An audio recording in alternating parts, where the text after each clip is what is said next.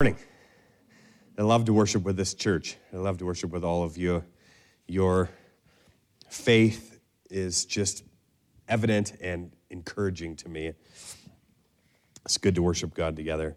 Will you open your Bibles to Titus chapter 2, and we will look at verses 11 to 14 this morning. Titus 2, 11 to 14.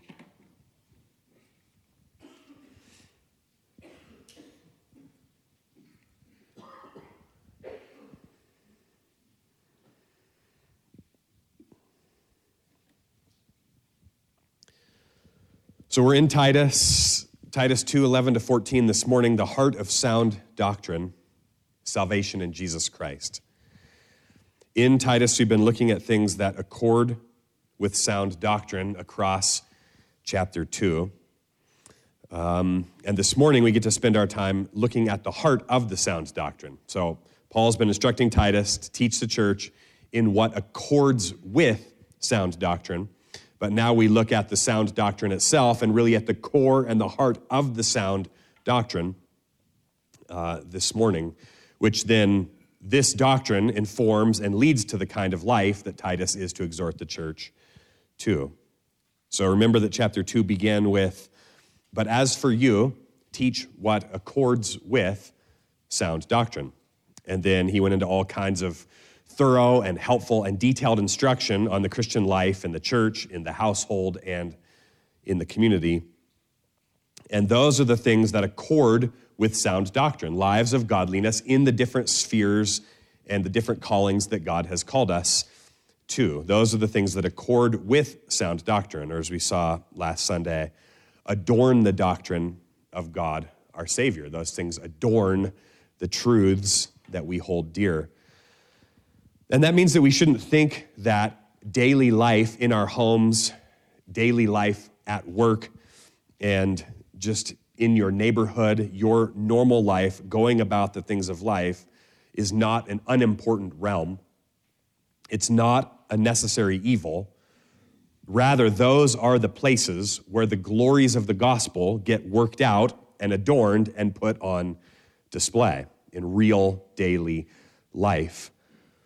So we always carry the truths of the gospel out into every corner of life as we teach what accords with the sound doctrine. We're applying that doctrine out into every sphere, every area, every day of your week, everywhere you go. We carry those truths out into the corners of life. And then we also constantly return back to the doctrines themselves that we are adorning. We come back to the heart and the core in the gospel itself, the glorious doctrines of the faith, to drink from that fresh spring from which everything else flows. And so we're constantly doing both of those things, returning to the doctrine itself, rooting and grounding ourselves in the doctrine, then applying it out into life and showing that it accords, what accords with sound doctrine is being worked out in all of our life, returning back to the doctrine that flows out into all of life. And we're constantly doing all of that in the Christian life, because without that fountain, that core of the sound doctrine itself, nothing else works. There is no life anywhere else without that fountain of good doctrine. There's nothing to carry out into our lives and our jobs and our work and our neighborhoods. So let's read our next section of Titus as Paul returns back from the application of the doctrine into every corner, now back to the foundational doctrine itself in Titus 2, 11 to 14. And all this is kind of my explanation of the first word of verse 11, for. This is the ground, the reason we're doing all of that and living the Christian life out in every corner of our lives. For the grace of God has appeared, bringing salvation for all people, training us to renounce ungodliness and worldly passions and to live self-controlled, upright, and godly lives in the present age, waiting for our blessed hope, the appearing of the glory of our great God and Savior, Jesus Christ, who gave himself for us to redeem us from all lawlessness and to purify for himself a people for his own possession who are zealous for good works. Verse 15 is a bit of a transitional verse, somewhat kind of taking us from that core doctrine then into where he's going to go next. But since it's the last one hanging on the end of the chapter, we'll read that one too, though it'll kind of be its own transition into the next section of the letter. Declare these things, exhort and rebuke with all authority. Let no one disregard you. So this passage, Titus 2:11 to 14, is the heart of sound doctrine, salvation in Jesus Christ.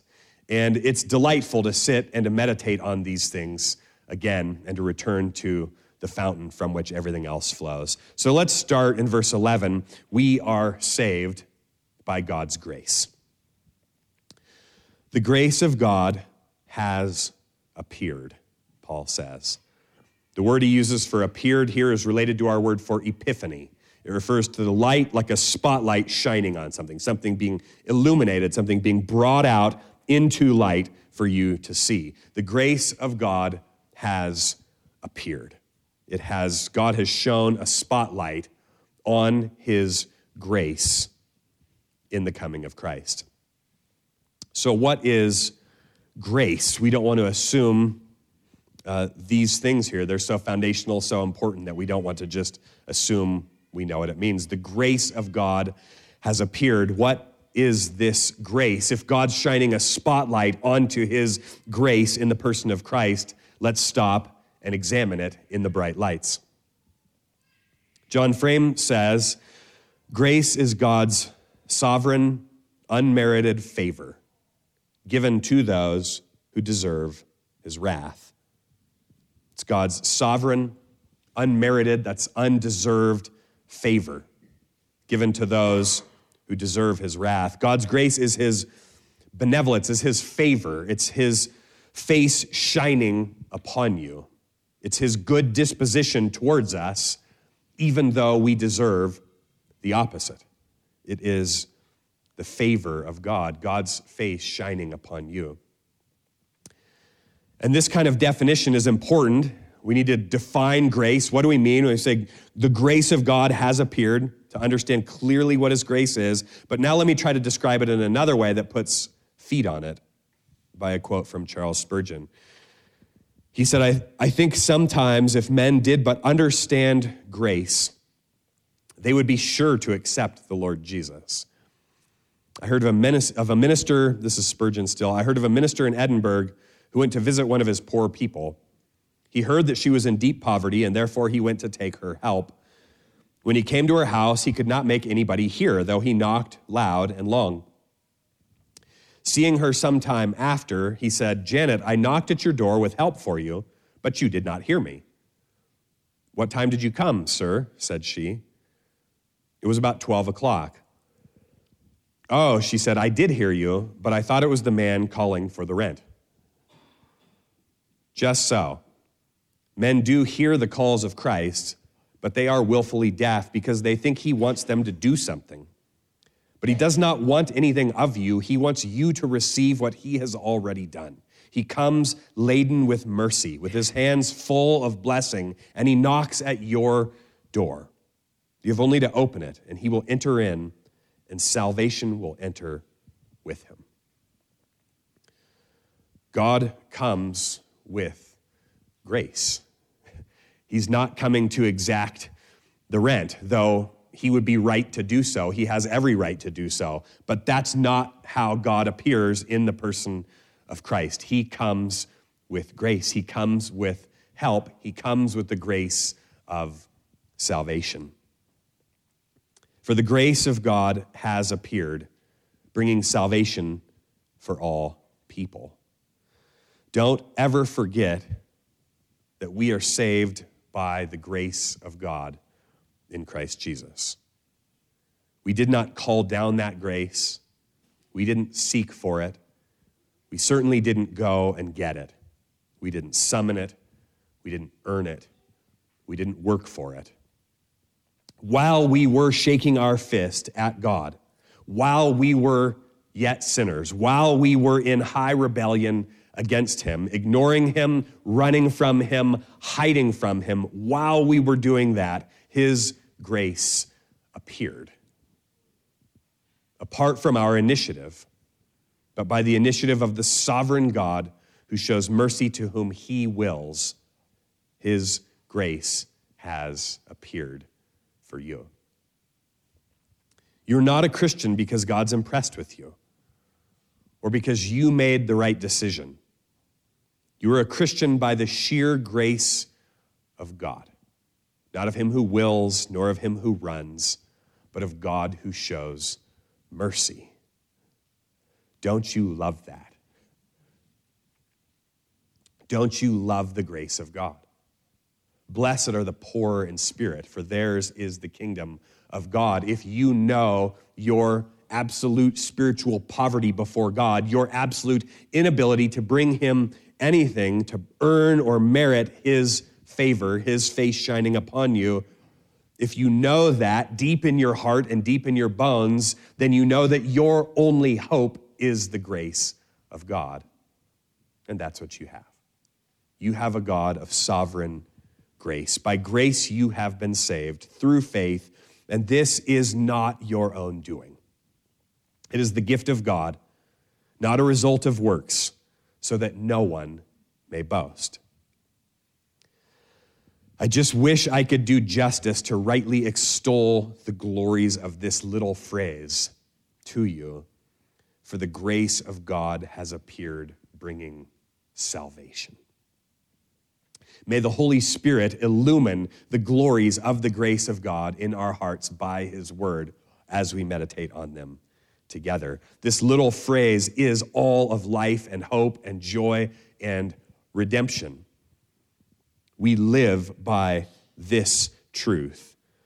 For the grace of God has appeared, bringing salvation for all people. And by this grace, God brings salvation to us. He brings forgiveness for every sin, the removal of guilt before him, the cleansing of our sin. Have you sinned against God? Have you sinned against God today, already this morning? Have you sinned against God this week? Do you recognize the fallenness of your heart, the imperfection of what you can bring to God, particularly apart from Christ Jesus? Paul says, I know that in me, that is in my flesh, there is nothing good. Though we rejoice that we now stand in Christ, as Tommy reminded us a few weeks ago, new creatures. And yet we still sin and we still depend on his grace day by day. So God brings propitiation. Christ bears God's wrath in our place so that there is now no condemnation for those who are in Christ Jesus. Because of your sin, you deserve the wrath of God, and yet Christ has borne that wrath in your place so that there's no condemnation left for you. Praise God. Christ brings deliverance from the devil, whom we once served, and transfers us out of the domain of darkness. We all once walked and followed the prince of the power of the air among the sons of disobedience, among whom we all once walked. We followed the prince of the power of the air. We were members of the kingdom of darkness, but in Christ Jesus, God has delivered us from the domain of darkness and transferred us into the kingdom of his beloved Son. In Christ Jesus, the grace of God has appeared, bringing salvation for all people. He has saved you from your sin. He has saved you from the wrath of God. He has saved you from the devil and from your servitude to him. God's salvation brings regeneration and new life in Christ so that dead hearts come alive and abound in the fruits of the Holy Spirit. You were dead in the transgressions and sins in which you once walked. You were dead. You had no real spiritual life in you. We were like zombies walking without real life inside. But the grace of God has appeared, bringing salvation. And so he has caused you to be regenerated, recreated, reborn, born again in Christ Jesus, so that your dead heart has come alive, and you had a heart that was just as unmoving as a rock, as unfeeling unalive as a stone, and he has taken that out and given you a heart of flesh, a beating heart that pumps blood through your body, and now abounds in the fruits of the Holy Spirit. It's by the grace of God. The grace of God has appeared, bringing salvation, which brings reconciliation with God, so that we are now at peace with heaven. You are now at peace with your Father, adopted as a child of God into his family. You were estranged, strangers from God. You were orphans, but now you are members of the family and the household of God. Behold, what manner of love the Father has given unto us, that we should be called the sons of God. And so we are. The salvation of God that comes by his grace brings deliverance from death and everlasting life in the promise of a resurrected body that will live forever without death or pain or sadness. The grace of God has come in salvation and gives you the hope of everlasting life. You were destined to death. You were dead on the inside, dead in your sins and your transgressions, and you were headed towards the second death, the lake of fire, eternal death, and he has rescued you from that. So now your future, you have come alive in the inner being through your regeneration. Then when this body passes, you will get a new glory body that matches the new heart you've been given, and you will live forever in a new heavens and a new earth without sickness or sorrow or death ever again. Amen. The grace of God has appeared, bringing salvation. It is so rich. For the grace of God has appeared, bringing salvation for all people. Notice he doesn't say for each person, but for all people. The word is plural. This is no universal salvation, as though God forgives every single individual indiscriminately. This is for his elect, who are shown to be his by faith in Christ Jesus. This is not merely the offer of the grace of salvation to all, but the securing of it for none. Rather, this is the sure accomplishment of salvation for all whom the Father has given to the Son. If this salvation was merely offered, then it would be secured by some act from you, which would mean it was no longer purely the gift of grace. But we are born again in Christ, as John says, not of the will of the flesh, nor of the will of man, but of God. And this salvation is for all people. As Christ expands the covenant from Israel to the nations, the salvation is for all the people, all the plural people, all the peoples, all the nations who are now, every nation under the heavens is now streaming in to the salvation of God in Christ Jesus. The grace of God appears in the proclamation of the gospel. And this salvation is all of grace. It's just as free as you can imagine. It is not 99% God and 1% you. Salvation is all of grace. The grace is not the result of works, but rather works are the result of grace. And that's the next verse, verse 12. For the grace of God has appeared, bringing salvation for all people, training us to renounce ungodliness and worldly passions and to live self-controlled, upright, and godly lives in the present age. And so the next thing we see is that God's grace trains us in righteousness. The grace of God appears, bringing salvation and training us in righteousness. So the grace appears, it does several things, brings us salvation, and trains us in righteousness. The grace of God is not the result of works, but the grace of God produces good works. As the Reformers said, we are saved through faith alone. But the faith that saves is never alone, because part of the gift that the grace of God brings you is a righteous life. And what a gift that is.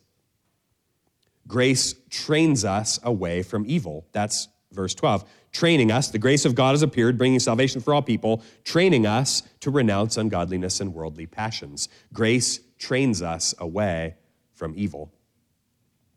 Grace trains us to renounce ungodliness and worldly passions. So he says two things that grace trains us away from, and then several things that grace establishes us in. The first thing is that grace trains us to renounce ungodliness and to renounce worldly passions. When God shows us his undeserved favor in Christ, it forms us into the kind of people who resist all ungodliness.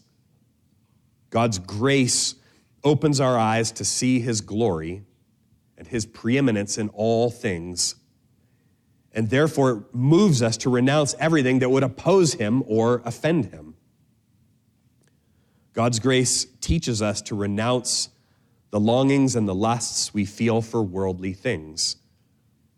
In Titus 3:3, he says that we were once slaves to various passions and pleasures. We were slaves to our passions. Whatever you felt, whatever your strongest passions were, that owned you, that controlled you, and it drove you, and it directed you. It was your master. You longed for stuff so bad, and we lived our whole lives trying to satisfy those insatiable longings for pleasure that we were enslaved by them. But when the grace of God comes, we are satisfied in him. We know the joy of contentment, the joy of thankfulness, and we are set free from consuming passions that enslave us to pleasure, money, power, sex, ease, fame, or whatever passions you were a slave to. Do you love ungodliness? Are you enslaved to worldly passions? Look to the grace of God in Christ Jesus. Receive him, and he will forgive you and set you free, as he has done for you, the people of God. So grace teaches us to renounce the former way of life, training us. The grace of God trains us to renounce ungodliness and worldly passions, and then it trains us positively to live self-controlled, upright, and godly lives in the present age. Grace trains us toward the good. Grace trains us to live self-controlled lives. God's grace forms us as people who are in control of our appetites and our desires. We are not driven by them, but we are in control of ourselves. It's one of the fruits of the Spirit. It's self-control. Grace forms us into people who are sensible and able to moderate our passions rather than being led around by them. Grace gives us back control of our life so that we are not dragged around by our passions. Now, sinners who are enslaved by their passions, those who have not been set free by Christ, think that they're choosing their passions, and so they think that everything is under control. Do you remember that? Those of you who were saved late enough in life that you remember what it was like to be dragged around by your passions? You thought you were in control, didn't you? You thought you were choosing those passions, but it's only once you decide, for whatever reason, by the grace of God, to try to set yourself against those passions that controlled you, that you realized actually you couldn't, and you were a slave to them. If anyone here is living by worldly passions, anyone who's happens to be here who's not in Christ, who's not yet given your life to Christ, I would challenge you to try to set your worldly passions aside for a time and see if you can. If you're outside of Christ, you will find that you're actually not in control of your sin, but your sin is in control of you. And acknowledging that is the first step to calling out for the grace of God to rescue you. But for those who have tasted of the grace of God, those who have put their trust in Jesus, grace has trained you to live upright and godly lives in Christ Jesus. Not a life of perfection. If anybody says he's without sin, he is a liar, but truly and fundamentally You have been trained to live an upright and godly life. You've been set free from the power of sin. Sin does not own you anymore. Because grace trains us to live upright and godly lives. It teaches us to be just and righteous. Some think that grace destroys justice, but the word for upright here is dikaios, the word for justice, the word for righteousness. Grace is not opposed to righteousness. Grace actually trains us in righteous lives. The grace of God does not produce license to sin. I think some people are afraid of grace because they think if they live by God's grace, it will remove the motivation to obey. We think, hey, if everything's already forgiven, if there's no condemnation, then I would just do whatever I wanted. Remove the motivation to obey. They think if you don't need obedience to earn God's favor, then you won't have any motivation to be obedient. Why be obedient anyway? But nothing is farther from the truth. You don't need to be afraid of living and fully walking in and receiving the grace of God, because what the grace of God actually does is not produce licentious lives. The grace of God actually grounds and roots you in righteousness. Grace trains you to live righteously. You can't overdo it on the grace of God. The more you walk in and behold and rejoice in God's grace towards you, the more you want to obey him, and the more you want to live a godly life that honors him. He who is forgiven much loves much. You see, this isn't about our justification. We should be clear here in our understanding of salvation and how it works. This isn't about our justification as though it's producing works that are good enough for you to be accepted before God. Just listen and make sure that you have clear thinking about salvation and how this works. The salvation of God involves justification, which is you're being accounted righteous before God, accepted before him. So your justification, make sure that this is really clear in your mind. Justification is God's legal declaration about you, which affects your standing before him, your acceptance with him.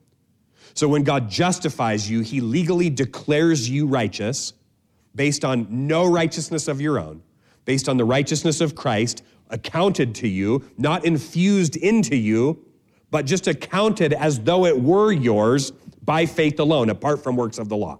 That's your justification. That's the basis of your acceptance with God. Justification by the righteousness of Christ alone, apart from anything that you've done. And you are now fully accepted before God based on the righteousness of Christ. None of your righteousness is involved in your justification. None of it, not in the slightest bit. And if it were, it would ruin your justification. But then sometimes I think we try to file verses like this under justification, thinking it means grace trains us to righteousness in that kind of legal sense. Means we're righteous, we're forgiven before God in a legal sense, and we are, but verse 12 is not talking about justification, is it? Verse 12 is then talking about another aspect of our salvation, which is our sanctification. So in justification, we are accounted righteous, apart from our own works, has nothing to do with us. Another part of our salvation is our sanctification, by which we are born again and made holy and given a new nature that actually is holy.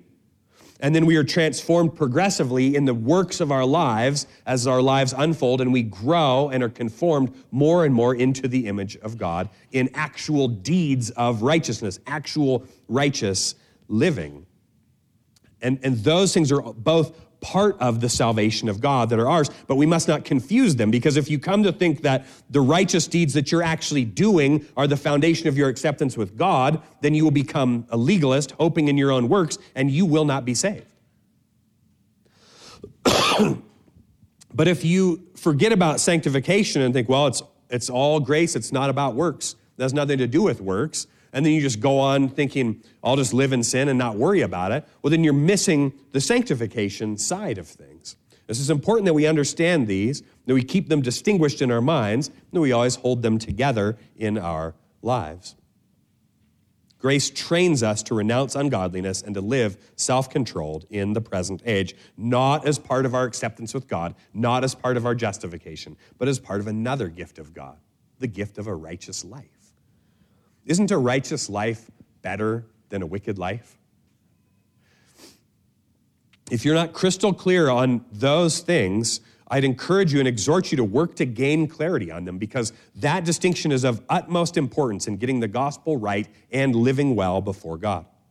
A great place to continue to refine your thinking on that and teach others in it, if you have family and if you have children, to pick up the 1689 London Baptist Confession. It has specific chapters on justification and sanctification, just going through in wonderful, beautiful detail on exactly how each of those work and how they interact with one another. You can find it for free online, or you can pick up a copy here at the church. So here and now, grace trains us to live in joyful obedience to God, training us to renounce ungodliness and worldly passions, to live self-controlled, upright, righteous and just, and godly lives that are oriented towards God in all things, focusing on God. What would He want? What would please Him? What would bring honor to my Father in heaven? He has shown me grace and saved me. I want to do everything for Him. I want to live a godly life in Christ Jesus. In the present age, it says. In the present age. It's not just that one day we'll be perfected. We will be. But it's in the here and now, it's in this age that His grace trains us to walk in righteousness by His grace. What a gift it is to walk in His ways by His gracious work in us. So God's grace saves us and trains us to godliness now in this age, but it also roots us by hope in the future, in the age to come, when we will be perfect and this process of sanctification will be complete. And that's the next verse, verse 13. We're going to pick up 12. Training us, remember the grace of God has appeared, training us to renounce ungodliness and worldly passions, to live self-controlled, upright, and godly lives in the present age, waiting for, this is what's coming, our blessed hope, the appearing of the glory of our great God and Savior, Jesus Christ. We live these godly lives waiting for our blessed hope, the appearing of the glory of our great God and Savior, Jesus Christ. You see that your faith is rooted in the past, in the plan of God and the work of Christ. The grace of God has appeared. It's active in the present, training us to live godly lives in the present age. It's active right now, and it has this future end, this future goal, this blessed hope that pulls you forward into all that God has for you by His grace. We live godly lives waiting for the appearing of the glory. Notice this idea of appearing. Verse 11, the grace of God has appeared, and we're waiting for the blessed hope, the appearing of the glory of our great God and Savior, Jesus Christ. So His grace has appeared, His glory is going to appear, and we're waiting for that day. We're pressing on towards the full revealing of the glory of God, of His salvation. The favor is ours. The enjoyment of all that favor means is yet to come, at least in full. We love God now. We trust God now. We have lots of peace and joy and hope now. We experience the fruits of the Spirit, but imperfectly now, and with trouble and with suffering and with affliction mixed in together, but the fullness of all of it is coming. The sun has risen in Christ's first appearing, but there are clouds that sometimes obscure the full shining of the light of the glory of God on us in this present age. But there is coming a day when you will bask in the full, unhindered, direct light of the glory of God forever. The appearing of the glory of our great God and Savior, Jesus Christ. It's coming. And it will be better than you've ever dared to imagine. Press on. Keep going. Keep fighting the good fight. Do you ever get weary in the battle? Do you ever wear down in the persevering in hope on this long and hard and narrow way that we're on? Press on and don't forget the glory that is ahead.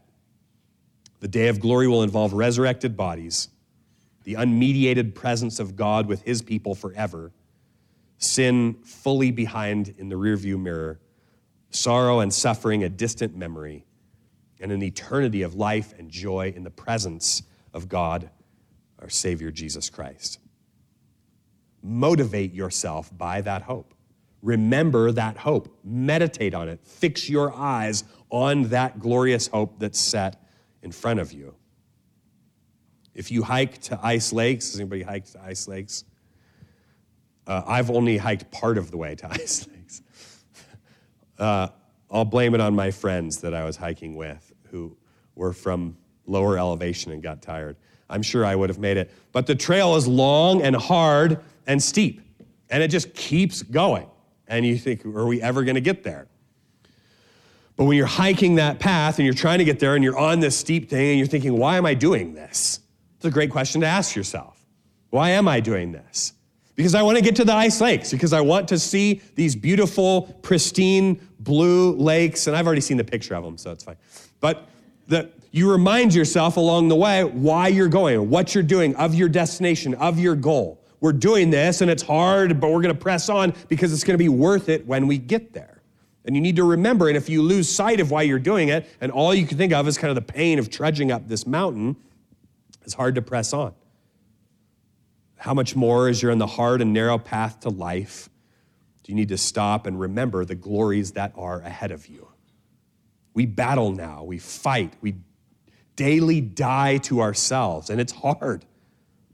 But we will enter into God's rest, and the battle will be won, and death will be over, and we will truly live. Press on, it's coming, and remember, and fix it in your imagination, and call it up, and meditate on it. As Paul says, encourage one another with these things. Remind each other of the glory that's ahead, and press on.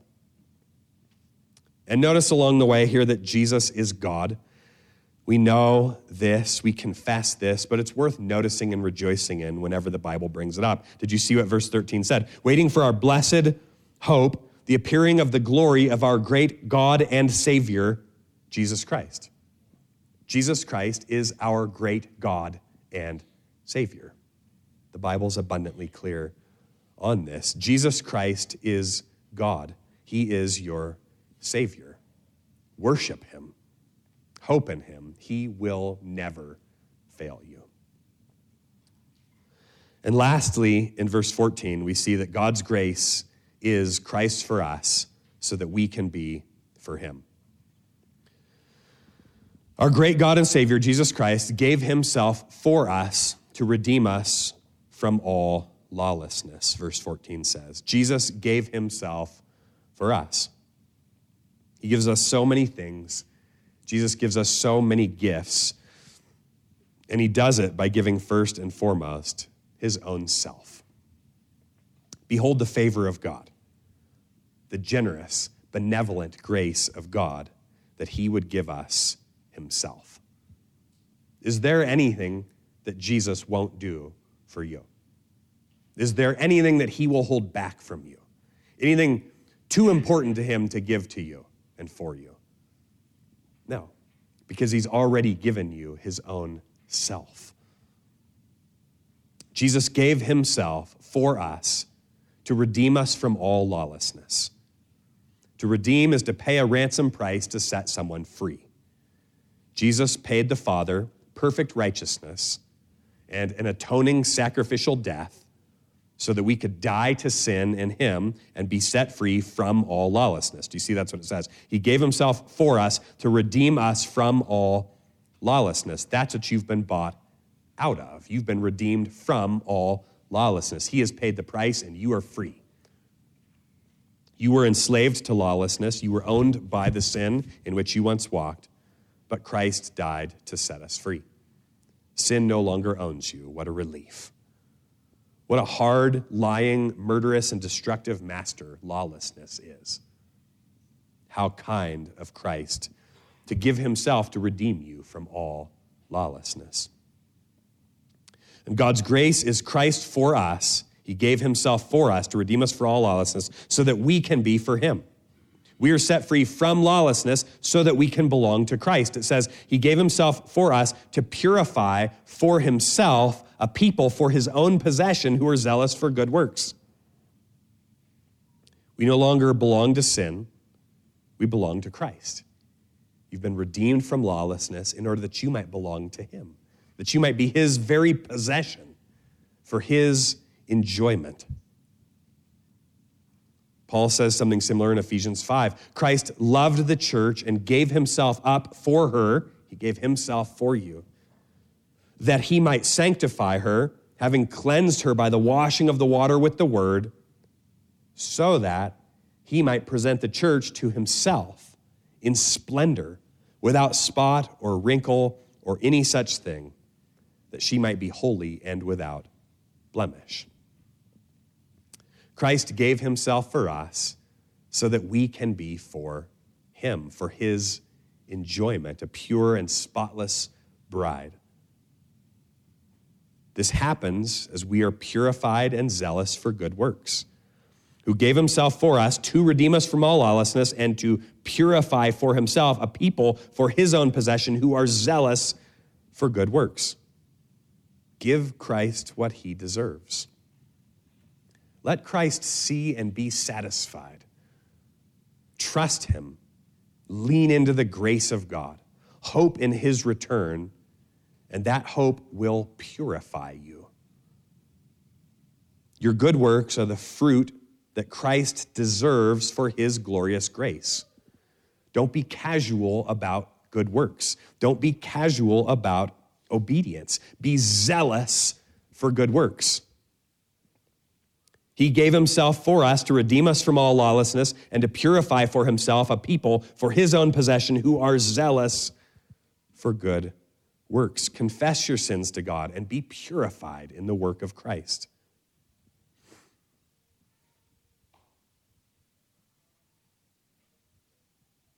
Repent of your sins.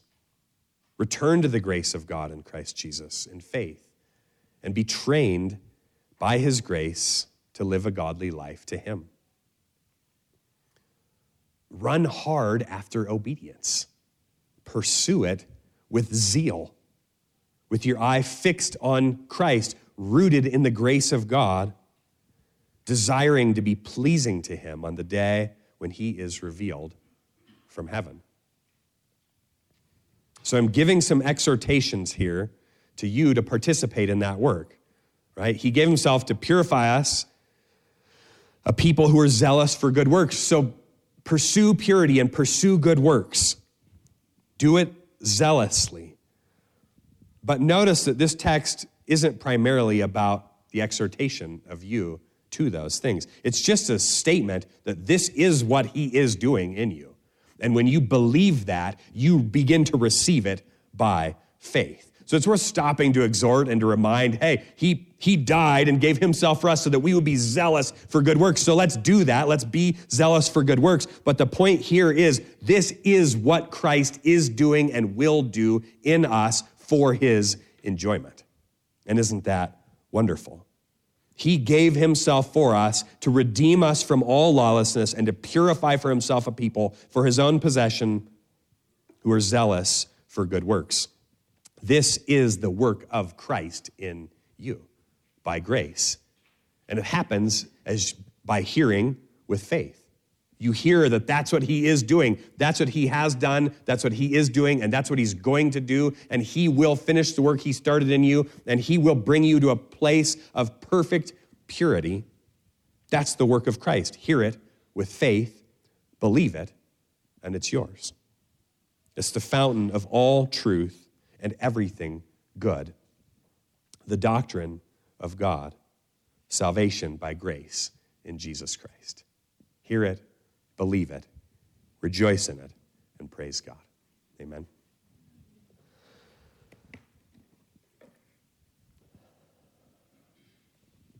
God, thank you that our salvation is all of grace.